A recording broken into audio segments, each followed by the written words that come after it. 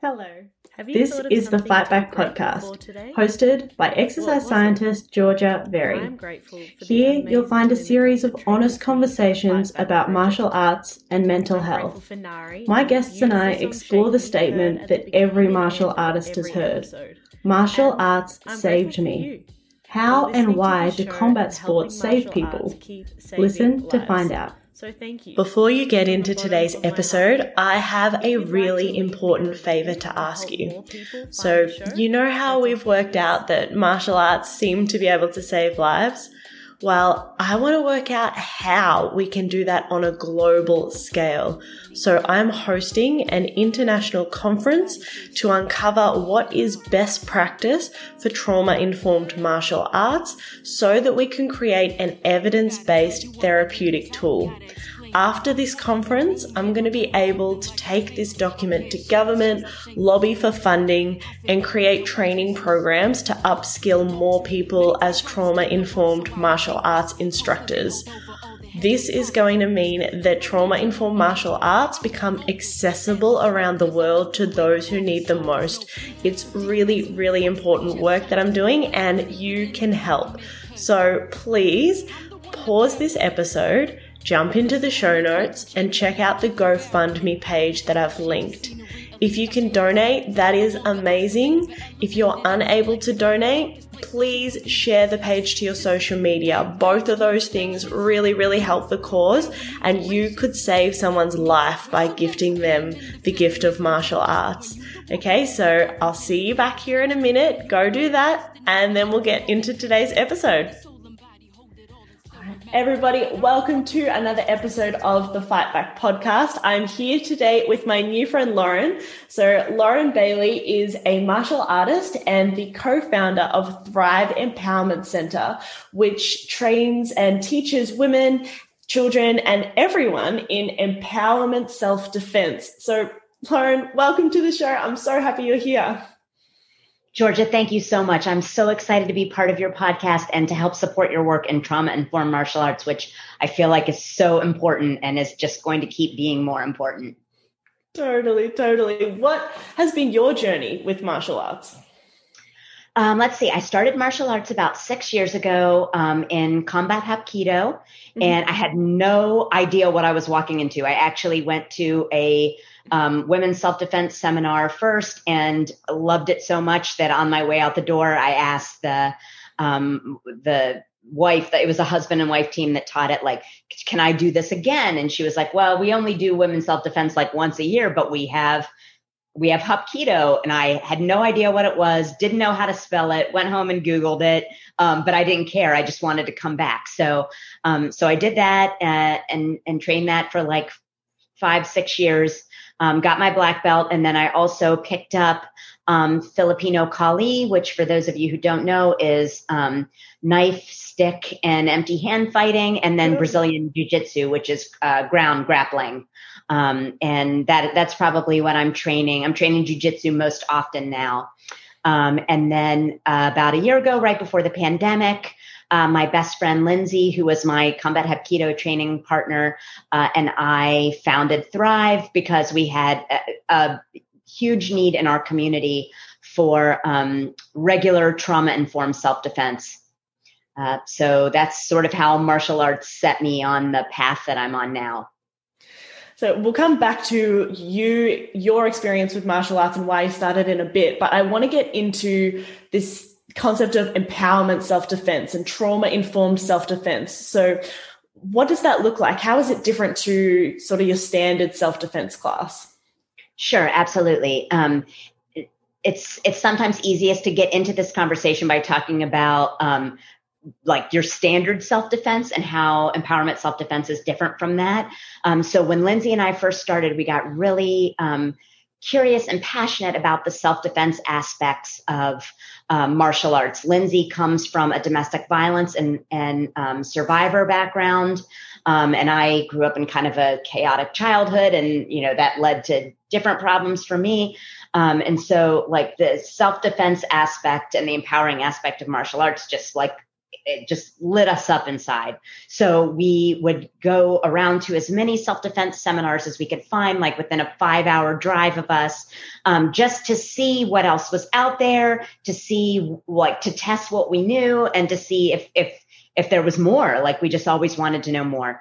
And we would come away very disappointed because, you know, all these seminars that we went to, they were exclusively taught by men who often were very, very well-meaning, but just didn't understand what it's like to walk around in a woman's body and face the kinds of, like, just everyday microaggressions and harassments that women face.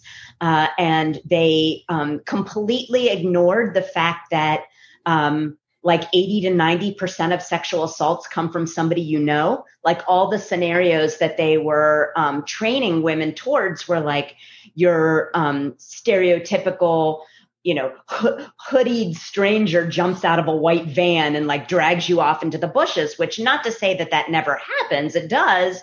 But, you know, usually it's, you know, it's date rape, or, you know, it's your brother's best friend, you know, like, or it's a family member or whatever. And there was just no talk of that. And then there was also no acknowledgement whatsoever that, I mean, anytime you have a gathering of women, you've got survivors in the room. And, you know, like, there was never any acknowledgement or talk of that. And like, sometimes we would go to these seminars and like we'd be so excited because there'd be these teenage girls or like college age women. And, you know, and then the instructor would spend, you know, an hour talking about how to cut through a zip tie with your shoelace. And like, you know, like, if you come back, I'll show you how to get out of my trunk. But like, simple stuff like situational awareness and listening to your intuition and like not accepting an open cup from somebody at a party. Like, there was no, like, they didn't, just the basic things that you can do that are very empowering to keep yourself safer, they ignored. And instead the advice was like, you know, well, don't go here after dark. Don't wear this. You should live on the 3rd floor. You should have a dog. Don't ever run with headphones in. And it was just like, yeah, you can be safe in the world, ladies. Just live small, small, small, small. And like, we were furious. And in some of these seminars that we go to, or that our friends would tell us that they went to, women would be walking out of frustration, you know, because they would be showing them like how to jab a pressure point in your neck or something. And like, a friend of ours told us that when she was it was taught by some kung fu guys, and they were like doing some pressure point stuff. And there was a, you know, petite woman there, and she said, I'm not sure this would work for me on a guy who is a lot bigger than me. And the instructor looked at her and said, yeah, this probably wouldn't work for you. And, you know, like, how, you know, like, she just spent hours in this class, and then you basically were like, yeah, you can't really defend yourself. And so we were just frustrated. So we joined the National Women's Martial Arts Federation. And there we found Empowerment Self-Defense, which is this specific and unique curriculum that has been around for like 50 years.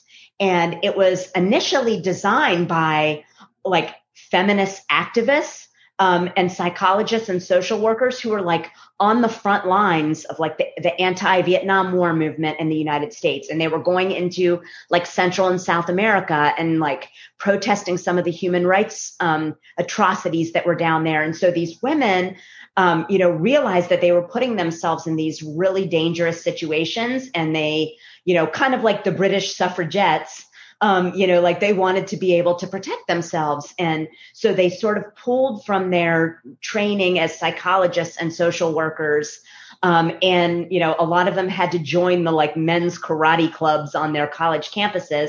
And they pulled from that, and they started like training together, you know, kind of like a little bit in secret and, you know, like a little bit privately, and just, and, you know, because they were feminists who were like keenly aware of, you know, sexual assault and, you know, like these were the women that were starting a lot of the first domestic violence shelters in their cities. And so, like I said, they kind of pulled from all these different areas of knowledge that they had to apply those trauma-informed principles to self-defense teaching. So when we teach empowerment self-defense, there are a couple tenets right off the bat, like there's confidentiality. So you can take any skill that you learn in class, absolutely go spread that as far and as wide as you want. But any personal stories that somebody shares in class, those need to remain confidential, because especially when we're together for a while, like the stories come out, and we want to create a safe space for that. We want to hold space for that. So that's one thing. The next aspect is it is entirely consent based. We say you can step up or step back. So like sometimes self-defense training can be a little bit uncomfortable because it's new. And so that step up aspect, we encourage you to push yourself outside your comfort zone and challenge yourself a little bit. But if at any point in time you feel triggered or activated, or you're like, I'm not ready for this right now, you 100% have every right to be like, you know what, I'm going to sit this one out. I'm going to watch. You can learn just as much from watching the other members of the class go through an activity, as doing it yourself. So, just making sure that they understand that we respect consent and they have complete agency in class, which is huge for trauma survivors. They have to have that agency. And then even in the physical techniques, we offer a touch or no touch option. So like if I'm going to practice a wrist grab on you, Georgia, I would say like touch or no touch. And if you said no touch, I would just put my hand near your hand so that you could sort of get the feeling of it.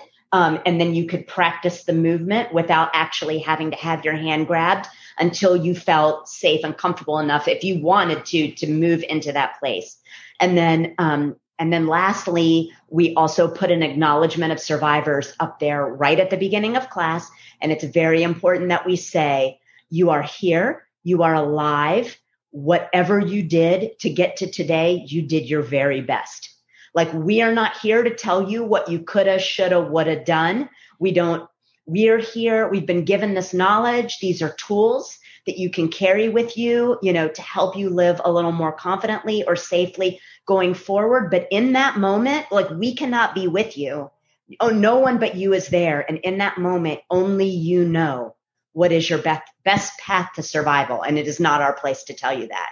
So like, we also don't train, too specific, like, if this happens to you, do this. If this happens to you, do this. We teach more like we call them fight principles. So, move in, not away, use your attacker's momentum, like look at your available weapons and their vulnerable targets. So they're like bigger, higher concept principles matched with like gross motor skill strikes, so that under adrenaline stress, you can perform them. You don't have to remember a spinning back kick with a Wonder Woman elbow strike, that kind of thing. It's, it's meant to be something that anybody can do and practice on their own, like with no equipment. I love that so much. I truly believe that fighting is something that is so intuitive, particularly striking, right? I think something like Brazilian Jiu-Jitsu is not that intuitive, but right. Something like punching and kicking someone, I think all our bodies know how to do. And I see that from the women that I work with. You just say, push someone away using your fist, or push someone away using your foot. And the thing that they come up with, it's not that dissimilar to if I say, okay, now you're going to hold your fist like this, you're going to rotate this amount, you're going to drive through your hips and come up on the ball of your foot. And I think by giving people permission to say, whatever you want to do, then they end up getting to a point that looks very similar to the way that we see people teaching through traditional martial arts classes. Mm-hmm. And I think the same can be said for instructors who mean so well. And they feel like they're encouraging, but they are not leaving any space for stepping back. That at the end of training for a few weeks, that somebody who stepped in or got pushed in when they didn't want to be there, totally shut down, didn't take anything in anyway, compared to the person who did some, sat back, did some. Like, the person who did less has probably learned more, right? Is that your experience as well? Absolutely. And, I think one thing that strikes me the longer that I teach is it's amazing when you think that someone in your class is disengaged, or you can tell that they're a little bit emotionally overwhelmed. So they even maybe sit back from the circle a little bit, but then 6 months down the road, you get a note from them, or you see a social media post that they made and they talk about how much it impacted them. And you're like, I thought you were not listening to me, So definitely, I think engagement, I have learned that engagement and participation can look very different for different people. And I think that's part of being trauma informed, and just like understanding that, some women, they're going to have a huge breakthrough when they hit a pad for the first time.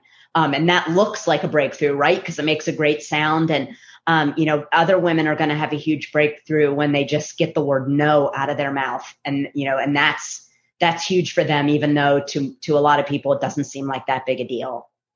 Totally. I think we're going to see a future where trauma informed isn't even language anymore, because that's just how we all interact as humans. Like, I don't know anyone who wouldn't feel more comfortable taking a class that was informed by trauma informed principles. Like, if I'm there and it doesn't matter, adult or child, but if I've showed up and I want to be there, then I don't give off my consent to you as the instructor who knows everything. Like, nobody knows what I need and my body needs better than me. And I think everybody has days where, things are going on in their life, stress is happening. Like, you don't have to have experienced significant trauma or identify as having or being a survivor to benefit from that kind of a lens. And I like that happens to you too. Sometimes it is tricky from our perspective as an instructor. You're like, am I getting through to you? Is class really, good for you? Are you enjoying it? And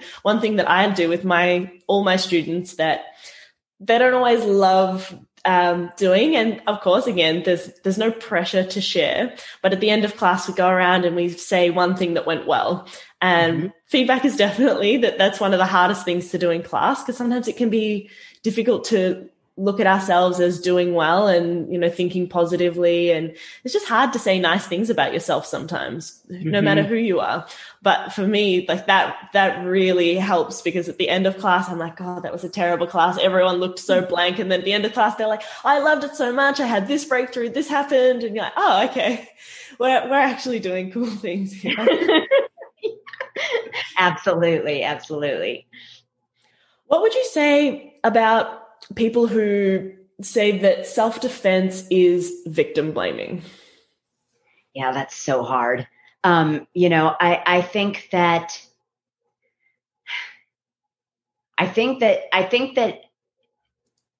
a lot of what we traditionally identify as self-defense training can be very victim blaming. Just in the delivery, the way that it's presented, and the delivery and the advice that's given. But I think true self-defense, the way that I feel like empowerment self-defense is not victim blaming, because it's just giving you tools that you can use.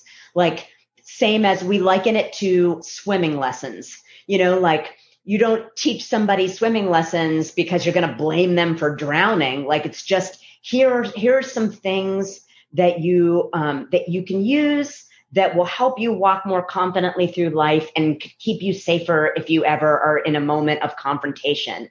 And I think anytime you're sharing knowledge, it's empowering. Like, it's astounding to me, especially the amount of backlash coming from other feminists who call self-defense victim blaming. And I understand there are many people who've had terrible experiences in self-defense classes, but I think in people who truly care about self-defense, not just use it as a tool to get people in the door in their karate studio, or, who truly, truly are invested in safer communities and self-defense. I think that they're coming at it smarter now. And it's done in the spirit of empowerment. Totally. And I know it's not an easy question to ask. And from what I have read in the literature, there really are two schools of thought. And I don't think that one is right or wrong. And probably the for me, one of the most important things that you just said is like, it really depends on the school and the instructor. Mm-hmm. Like, it's the same for kickboxing. You can have a really, really good instructor who nurtures you and like leaves you feeling good at the end of class, recognizes what your needs are in the class and helps you build towards those. And then you have an instructor who wants to create copy paste versions of their own past life as a fighter and projects that onto you and thinks that being in a dictatorship kind of relationship to you where what I say goes is the way to go about martial arts. And maybe probably that was the way that they were coached. And so it kind of gets handed down.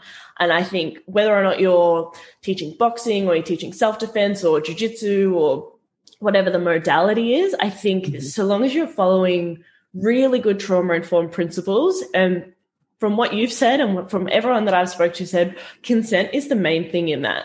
And some people say like invitational language, you know, some people say like we explicitly state that, you know, you need to consent for everything that you want to do. Some people have mantras written on the wall, you know, however you accomplish that can be slightly different, I think. And, you know, people use different language and methods for that. But that to me is the really, really key thing. And then martial arts is so varied, right? Like some people feel really much more self-confident. Like we can get into this now. So I think this is the number one thing, at least from my research, and like, so more and more after, especially the conference, but in the lead up to the conference, we're going to start releasing some of the data that I've found about why people train and what that impact is. And when I asked 220 people why they, or what the impact of martial arts is on their life, so super broad, right? Mm-hmm. The most common answer was an increase in self-confidence. Mm-hmm. And I think as instructors, it's how do we facilitate that? And that might be by teaching someone effective self-defense. So they leave the end of going to empowerment self-defense and they say, yeah, you know, I did this move effectively and I feel like I worked out the mechanics and I can say hand on my heart, like I feel like I could pull that off in a self-defense situation and therefore I feel more confident.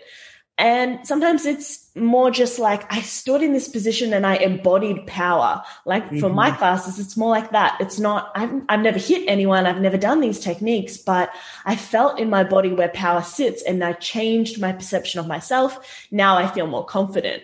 And they look very different if you like ask a couple of different people, but I think they're arriving at the same sort of destination. So for you, what's your experience been with your changes in self-confidence from before starting and up until now?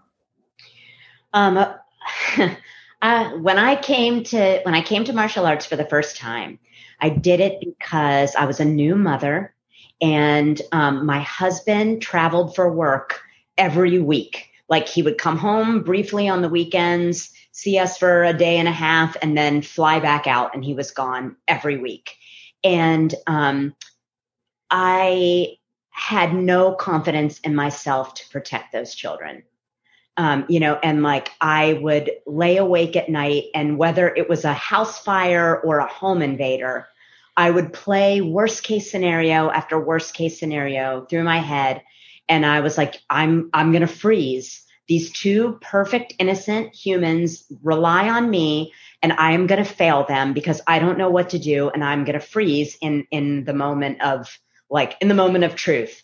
And, you know, like the foundation for that is that like I grew up in a really chaotic childhood. It was not that stable. And I had an eating disorder for most of my life. I still struggle with it.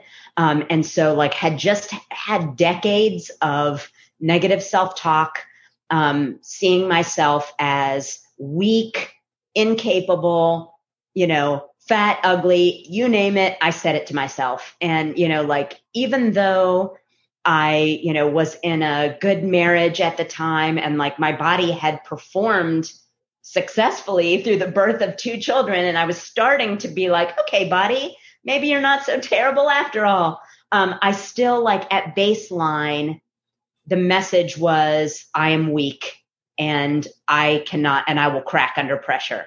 And so one night, like I was a freelance book editor, still am. I was freelance editor at the time, and I would work until 3 or 4 o'clock in the morning after I put my kids to bed, basically until I passed out, so that I wouldn't lay awake and worry like it had gotten that bad. And one night in the middle of the night, I just remember sitting up in bed and being like, F this, I'm going to get some training. Like, this is ridiculous. I cannot live in fear. And so then I went to that little women's self-defense class. And that was even serendipitous, because it's very hard. Before Thrive, it was very hard to find a self-defense class in our area.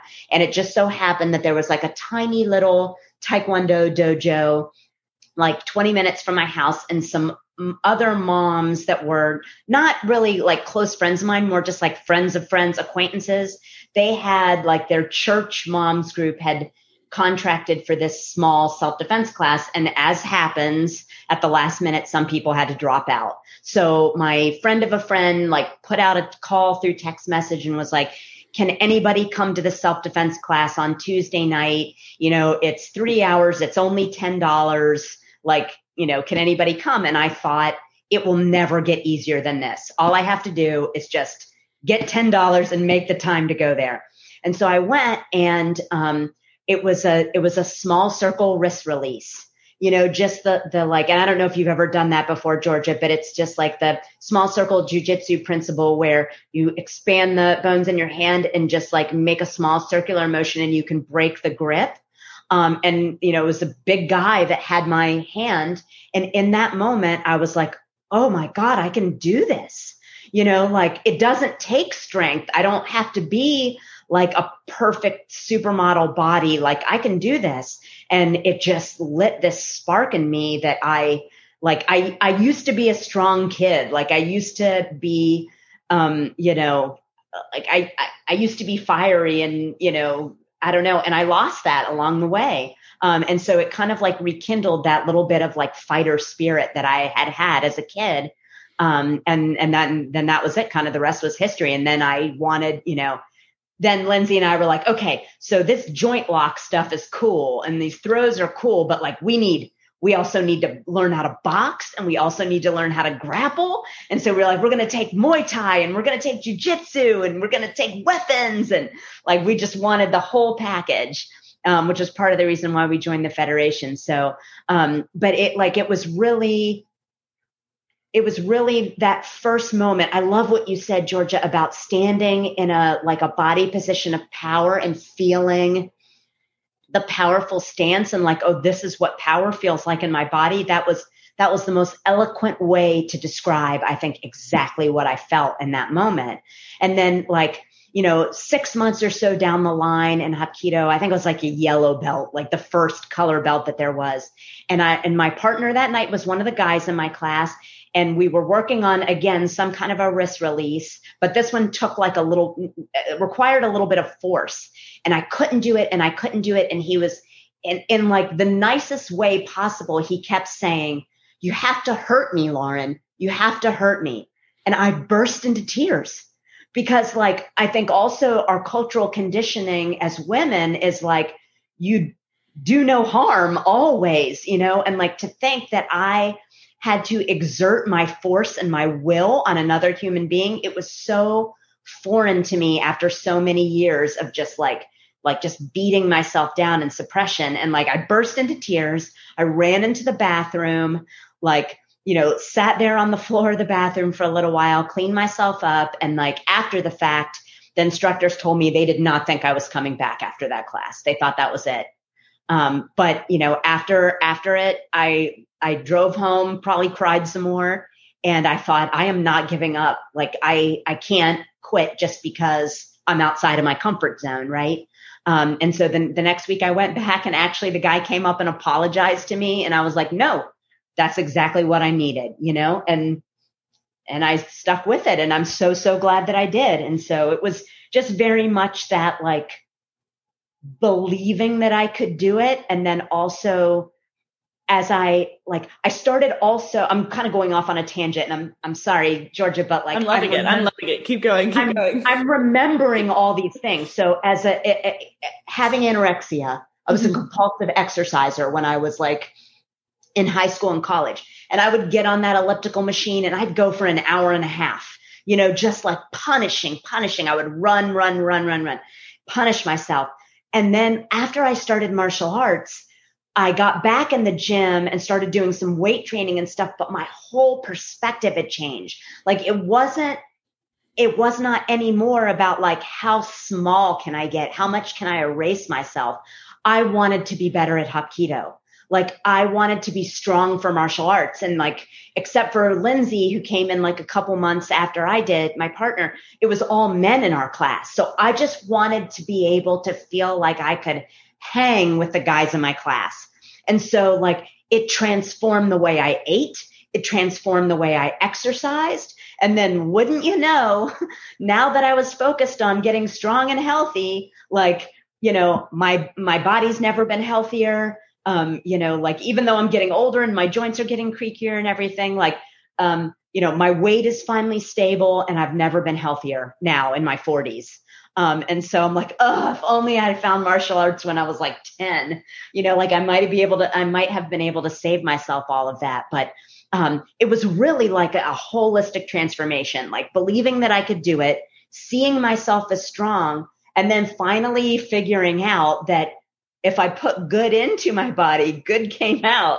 And it was like a virtuous cycle. And, and then I just kept getting stronger and more confident. And I was like, I'm never leaving this. And now it's my job. Okay, I want to say something first that I'm so proud of you. Like that is such an amazing place to land at. And it's not just inherent to martial arts. Like I think that is a really important distinction to make, is that you don't just start martial arts and then all of a sudden become like, this not for everybody, that they start martial arts and they just suddenly start making healthy choices, and change everything like that. Like it's not the magic bullet that I think sometimes like people might think that it is. But when you have really positive role models around you, I think it becomes much easier for that to be the way it plays out. So like as an example, when I started martial arts, I was 12, but I did not have like diagnosed anorexia, but I certainly had like bad eating dysmorphia, body dysmorphia, eating disorders really for like 7 years of when I was training. And it was compounded by the fact that weight cutting is a normal part of competitive Muay Thai. And I used that as an excuse. It wasn't the main reason, but it was a great excuse for me to justify to everyone why I was so skinny. And similarly, like we've had Solin Piercy on here, who she just won a national title in wrestling, now having moved up a weight class after she was anorexic because she didn't like people making comments about her body in the tight wrestling leotard that they have to wear. So I think, and she was just surrounded by men who made negative comments about her. So I think having people like you, so having a foundation like Thrive Empowerment that you've co-founded, and that all the women through that are going to see you as a positive role model who's saying, I want to be strong. I want to eat to fuel my body for the next session. Like I want to be powerful. That's my main focus. You can role model after that. Whereas you can very easily get into martial arts and I think exacerbate eating disorders or, more negatively change your belief about your body because you start to lose weight too. And I think this is my really powerful, strong message that like I can't say enough to people is if someone starts martial arts or if they're competing and they lose weight, don't say to them, oh, you've lost weight. Because for me, it was so hard when I lost that weight and people kept saying to me like, oh my God, you've lost weight. Like you weren't fat before, but you look really good now. Like, oh my God, I can't believe how good you look. When I gained the weight back, no one said you look fat, but in my head, everybody did, right? Because everybody had said how skinny you look. So I think you're an amazing role model now, showing people the way that it can be, how your relationship can be to martial arts. So well done. Thank you very much. And, I have to also like give credit to my daughter, because I think, having a daughter around the same time and, looking at this tiny, innocent baby and being like, I don't want to hang my baggage on her, and it happened to me. Like, I'm just going to be totally vulnerable and admit this terrible thing out loud. But it was my own crap. She was like tiny, like 6 months old or something like that. And she had her little baby rolls or whatever. And I made some little funny comment to my mom, like, well, she's my daughter, so there aren't any skinny jeans in her future. And it was like, in that moment, I had an out of body experience where I heard myself say this about my own daughter. And I realized that it was my own self-hatred projected on her. And I was like, oh, hell no, we are not doing this. I'm like, my mom had an undiagnosed eating disorder too. That's where I picked it up. She never ate, like, my entire childhood. She drank black coffee and like ate a tiny bit of dinner at night. And that was it. And I was like, it was her generation, my generation. And it is definitely stopping here. And so like, I really wanted to model strength and confidence for her, and not like, oh, you're so pretty and you're so thin and, blah, blah, because you're exactly right. And the most heartbreaking part, Georgia, and the same thing happened to me, is when the people that you love and admire the most are the ones that are like, you've lost so much weight, you look great. And only you know that you're starving yourself. And it like cuts to your core, when it's family members or when it's best friends. And like, it's this weird, sick pride, but also shame, because you're being self-destructive and they don't know, but also you're getting you're getting what you wanted, right? You're thinner, except for you're never thin enough. So I can totally relate to that. And, I think that the tide is turning in popular culture. Like, now you can see models of all sizes in catalogs and magazines. Whereas, when I was growing up in the 90s, it was like the Victoria's Secret angels with their rib bones popping out. And that was basically like all you had. And so I definitely think the culture is changing, but, like every time my 9-year-old daughter said something about calories, which she had to have picked up at school, because we don't talk like that in my house, I like die a little inside, because that it's like women will always deal with that.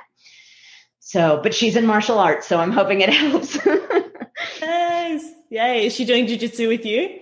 Yeah, she, so the school where I train has this, children's program, which is called Junior Jabbers. And it's like, it's MMA. It's a combination of, Thai boxing and jiu-jitsu. So they're either doing striking or grappling on any given day.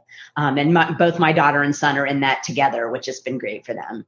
Yeah, wonderful. I love that. I see so many parallels to me starting karate, with my mum. And yeah, I think even like the discipline side, the interactions that you start to have with different people across different cultures, ages, sexes through martial arts is something you just don't often see in other sports too. Like if you put her into netball, I don't know if netball's common in America, but like in Australia, if you put her into netball, she's going to play with other 9-year-old girls. Period. You go into martial arts, you can train with your brother, you can train with other boys, kids of different ages, kids from different backgrounds.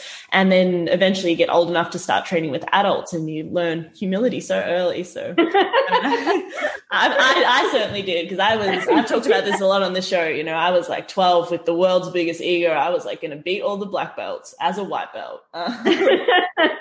I got my black belt and I wrote my essay and I was like, I think I'm starting to become more humble now. I feel like I know much less now than I thought I knew when I was 12 and I was first starting.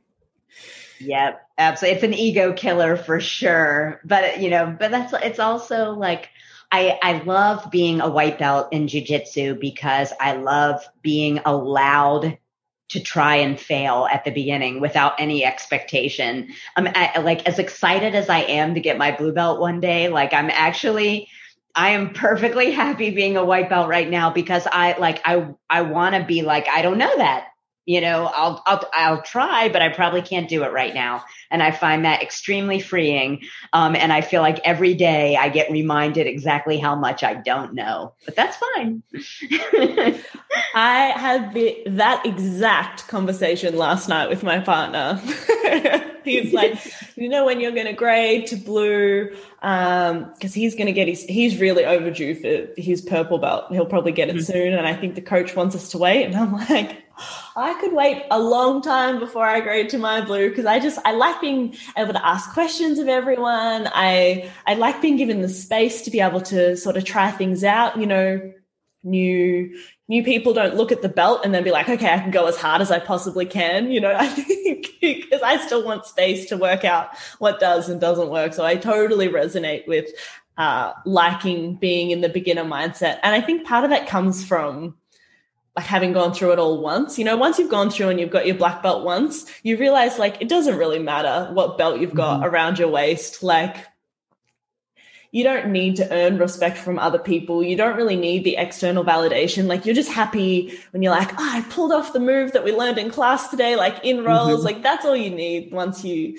start to, unpack your ego a little bit. Not to say that like mine's perfect at all. And, I definitely have days where I'm like, I could be a blue belt, like totally.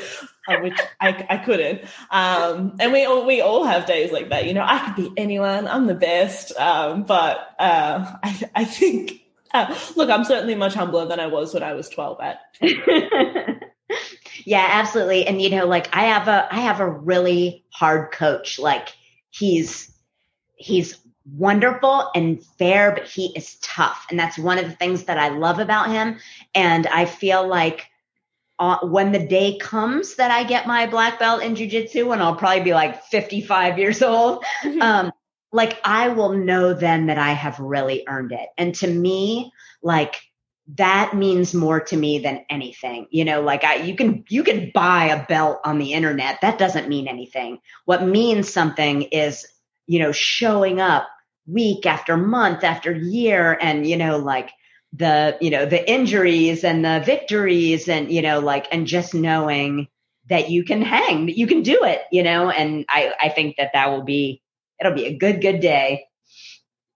So we've talked a lot about the different elements of martial arts that have been therapeutic for you and therapeutic for others. But if we throw that question out there, right, which I always ask on this podcast, which is, why do you think so commonly people say that martial arts saved their life? I love that question so much. I think because martial arts is a really unique challenge, like such a small fraction of people in the world train anything. And it's so like, it's man versus self. And I think, like just having to be completely present in those moments, does a lot of healing, even like passively when you don't even realize it. Like just that embodiment, that like time to like really, like set goals for yourself, learn your limits and then push past them. And the fact that like there's a pride in knowing that you can do something that, or, you have knowledge that such a small group of people on the planet have. I think that's really cool. Like there's tons of basketball players or, soccer players or baseball players, but like there aren't a lot of black belt female martial artists. So, it's kind of like being a little bit part of the movement, like of strong women. It's the closest we get to Wonder Woman and Themyscira, right? On the mat. So, but I think martial arts saves lives because of that time you get to spend with yourself and that embodiment, and it really tests you, but it also really rewards you when you've put in the work. And I think having that positive feedback, especially when you come from a brokenhearted place of any kind, we kind of lose ourselves, and it's a remarkable way to rediscover who you are. That was so eloquently put. I love that we're going to be able to soundbite that for the promo. And, we've talked so much and I could really talk to you forever, but I want to be mindful of time. So I'm not sure if there were any topics or anything that you were thinking that we would talk about, or any messages that you want to bring up for the kind of audience that would be listening to a podcast like this. That's a great question.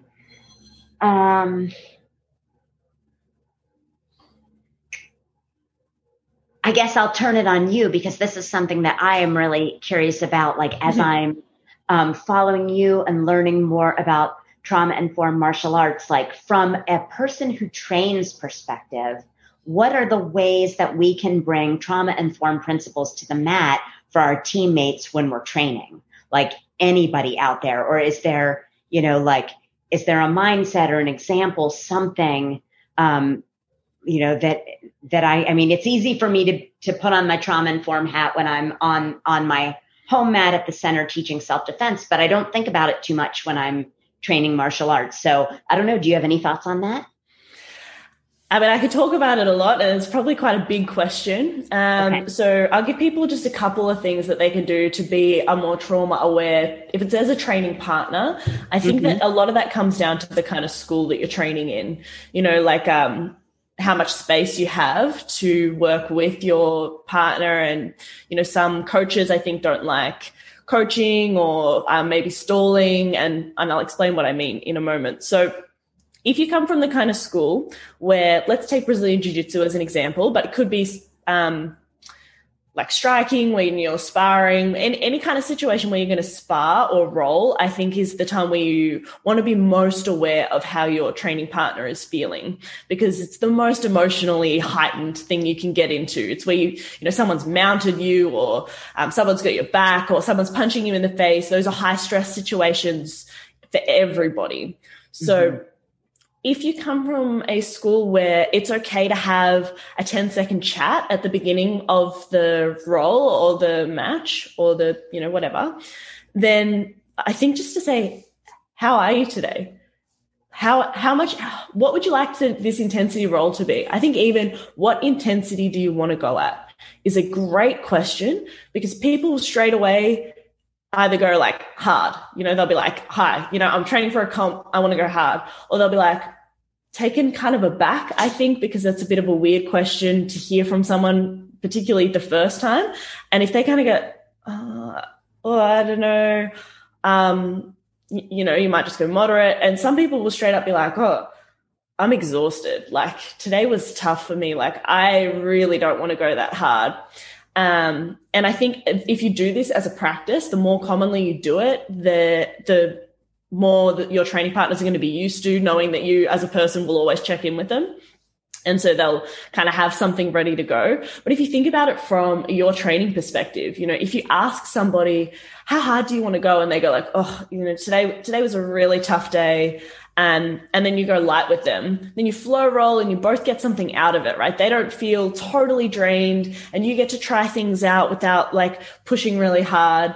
And if you contrast that to if you didn't ask the question and you just went hard without thinking or noticing how they're doing, then, you're probably going to get lots of taps, or you're going to do really well against them because they don't really want to be there. And then what does that teach you? Like, how does that help you anyway? So I think it's both beneficial and very trauma aware to just check in with people before you go to roll. And Sean Desjardins, who runs Mindful Martial Arts in Canada, is very, very good at having that integrated as just totally normal as part of the way that his gym is run, because it is a mindful, trauma-informed gym. So nice. If you have the space to be able to ask those kind of questions in class, then by all means, I think that's wonderful. But if you feel shy to do that, right? Maybe like you're a white belt rolling with like a purple belt and you're asking them, what intensity do you want to go? Like, you might feel like, that's out of rank. Or you might be in a club where the coach is being like, come on, like on to the next round, no time for talking, like, let's go. Notice if your partner's holding their breath. I think that is a really easy thing that you can do. That is a great skill to have as a friend and as a competitor. If your partner's holding their breath in competition, they're about to gas because they're not breathing, right? So it's a good thing for you to be used to noticing if they're not breathing. And then as a friend, if you notice that they're not breathing, you might just gently say like, hey, breathe. Because we talk a lot in trauma-informed spaces about how the breath can be triggering because that inhale does trigger our sympathetic nervous system. But typically if someone's holding their breath, you just say breathe, they let it go. If they then start to hyperventilate, well, like they shouldn't have been there in the first place. Like they probably needed a break already before they got to that point, if that's what happens. Most of the time people just hold their breath because they're just so concentrating on what they're doing. Like it's not even a trauma response. But I think that's a really good way to get a gauge for how the person that you're training with is feeling, is if they're holding their breath or not. And like I say, I think those are both practices that will lead to better training for you and better competition results when you think about applying it that way. That's fantastic. I'm going to start using that tomorrow in class. Thank you so much. That was awesome. And I think the only other thing that I wanted to say is if you are out there and you're interested in learning about empowerment self-defense at all, I encourage you to seek out the National Women's Martial Arts Federation, and that is nwmaf.org. And we're US based, but we're actually an international organization now. It's funny because we say that we're the National Women's Martial Arts Federation, but like none of those words are true anymore. We're international. We accept like gender non-binary and gender non-conforming members as well. We're more than martial arts now. We're actually also self-defense and healing arts. I guess federation is true. So it's a pretty great inclusive organization, and we've got amazing, gold medal Olympians and PhDs and 8th degree black belts, and just an amazing group of members who are super generous with their knowledge. So if you're curious about empowerment self-defense, please reach out to us at the Federation, and we'd be happy to give you some resources and point you in the right direction. And then also, Georgia, you probably plug your conference every time, right? But I want to make sure you have space to do that too, because I want all of my friends who are listening this to know about Georgia's trauma-informed martial arts conference. Totally. And, at this stage, like it's totally full because the conference isn't for the purpose of sharing information and teaching in the way that it would be in a traditional conference, I suppose. It's more like a group think tank. What is best practice in martial arts based on everybody's collective experience? And I would say we would have about 100 years experience in trauma-informed martial arts combined, which is incredible when you think about how few people realize that trauma-informed and martial arts go together as terminology. And so definitely watch this space for the work that will come out after the conference in particular, because that's then when we're going to say, okay, we've really got some stuff that we can share. Like at the moment, it's just what I've trial and error worked out through my programs, and everyone's kind of trial and error worked out, some research. So if we combine it all, then I think we get much more statistical power in terms of what really does work. And then I'll feel hand on my heart confident that I can teach you how to bring more trauma-informed practices into your martial arts practice if you are a practitioner, and then how to bring martial arts into your practice if you're a psychologist or a therapist, and that way inclined. So it's very, very exciting, I think, year for us coming up post the conference. And I'm super excited to have you attending, Lauren, and to have a couple other people from sort of the self-defense world in, because like I say, I think we're all trying to do the same thing. We're all trying to achieve the same thing, whether it's through self-defense or whether it's through boxing or a different martial art where the self-defense isn't the core component. And I think we're working together rather than saying like, this one's victim blaming, this one's not, this is better. Like, I think right off the bat, before this becomes an industry, I want it to be a really inclusive industry. So I'm super excited. I'm super excited to have you. Absolutely. Thank you so much. Are you on social media, or is there anywhere else that people can reach you if they're interested? Yes, absolutely. We're at thriveselfdefense.com on the web. And we are on Facebook and Instagram at Thrive Empowerment. Perfect. We'll put all those notes as well as the details for empowerment, self-defense, and the federation, and all the other bits that go sort of with it in the show notes here, so people can find you and find the details. And yeah, I think particularly if they're in the States, go take some classes if things are opening up. I think now is a really critical time for us all to support martial arts practitioners too. Like, it was tough when things were really, really locked down, but now that things are opened up, this is the time where I think more gyms could start to go under from just not having people coming and taking their classes. So if you feel inspired by any part of this conversation and this is something that you want to get into, I think now is a good time. Absolutely. Especially after everyone was stuck at home for a year, like, do all those things that you've always wanted to do, including martial arts training. So. Yeah. But we'll jump on that cliche bandwagon if it gets more people Right. in. If it just helps one person, like, have a story like yours, I think it's totally worth it. Yes. Thank you so much. Thank you for having me, Georgia. Thank you so much, Lauren. Have you thought of something to be grateful for today? What was it? I'm grateful for the amazing women that train with me at the Fight Back Project. I'm grateful for Nari and the beautiful song Shape Me, heard at the beginning and end of every episode. And I'm grateful for you, for listening to this show and helping martial arts keep saving lives. So thank you from the bottom of my heart. If you'd like to leave me a review to help more people find the show, that's a bonus.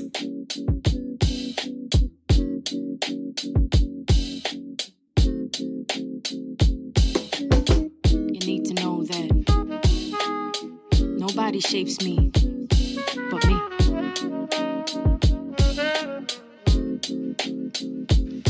Don't gotta tell you what my name is, I don't gotta explain it. Walk in the room, hear a boom erupting like I'm famous. I'm here shedding shells, I'm shameless. I fear nothing, no complacence. Walk too many tight ropes with no hope, so I became this poster they hold over all the heads of trauma holders. You don't need to know my history, I move boulders. Atlas shrug, cause I lifted the weight up off his shoulders. No pretense of defense, move first like chess soldiers. This goes deeper than empowerment, cause I'm the one that power it. Physical meets mental, challenge me to keep devouring. If I can't change the scenery, at least I change perspectives. No longer isolated, but elevated and selective. Darkest places become beautiful spaces. This is where rage meets patience, meets power meets gracious. Meets, we're so glad you came, and the feeling is contagious. When you the walking impact of intended bad intentions. When you the manifesting of collecting all they tensions. You the soul and body hold it all and still remember. But I'm a work in progress, testament to all contenders. Forgot what it was like to have control over self. Forgot what it was like to be the one in charge. Forgot in my reflection I could see all my wealth. Forgot that with my bare hands I break all these bars, barriers and obstacles. They can't cage me, they can't chronicle all my experiences and reduce them to appearances. When I was truly beaten, gave myself clearances to fall down, mess up, and get myself back up. I'm not looking for clovers cause I don't believe in luck. Damn, you were badass, I heard them say it clearly. Why thank you very much, I know now I'm not weary of what's next for me. Cause I expect to see growth like I was planted, watered, fed, and bloomed to be. The positivity and accountability, knowing they won't step if I'm the agent of my agency. I think I found my voice again, huh? I think I found my voice again, huh?